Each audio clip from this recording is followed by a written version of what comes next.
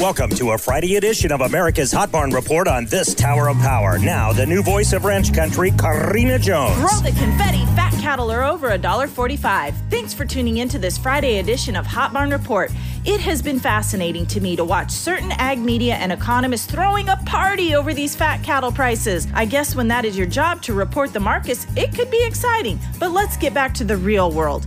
The USDA High Plains Cattle Feeding Simulator has the cost of gain for feeders bought in January and slaughtered in May as $1.19 a pound. But they were figuring corn at $6.72 a bushel, and if you can find corn for that right now, let me know because I'm in the market. So even with those underwhelming expenses, that is a negative net margin of around negative $5 a head. Oh goody, sounds like something to celebrate, eh?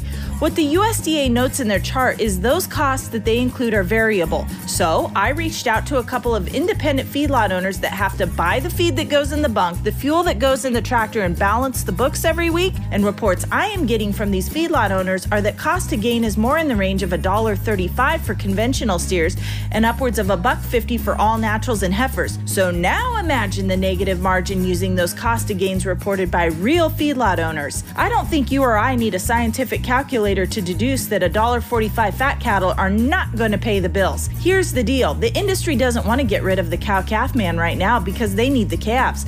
The independent feeder who competes for cattle with the sweetheart guys is the one with the bullseye on his back. An $8 corn speeds up his extinction.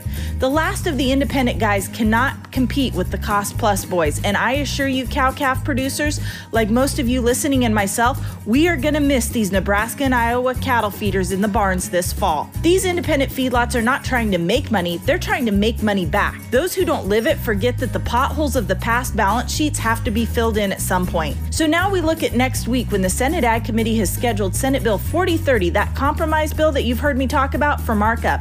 And you wonder why the cattle industry and feeders are so underwhelmed and nauseous about it? Because it can memorialize the lackluster negotiated cash participation of 2020 and 2021. Not much to celebrate there, right? This is the Senate Ag Committee's time to take all that they have heard from the hearings and the academic studies that have brought forth valuable information confirming that our cattle market structure is dangerously concentrated and showing no signs of a free and fair market, and amend this bill so that actually provides valuable cattle industry reforms instead of a weak attempt and a lot of busy work for the USDA that really won't amount to much of any change that will benefit rural America. Make sure to tune in later today for the winners of the Beef and Steak Month Rancher Package featuring a Sioux Steel mineral feeder, a ton of Dakota Gold pellets, $500 in discountwesternwear.com gift certificates, Vitafirm and Multi-Min gift certificates, Cole Swindell tickets, and so much more. Details on the Hot Barn Report Facebook page.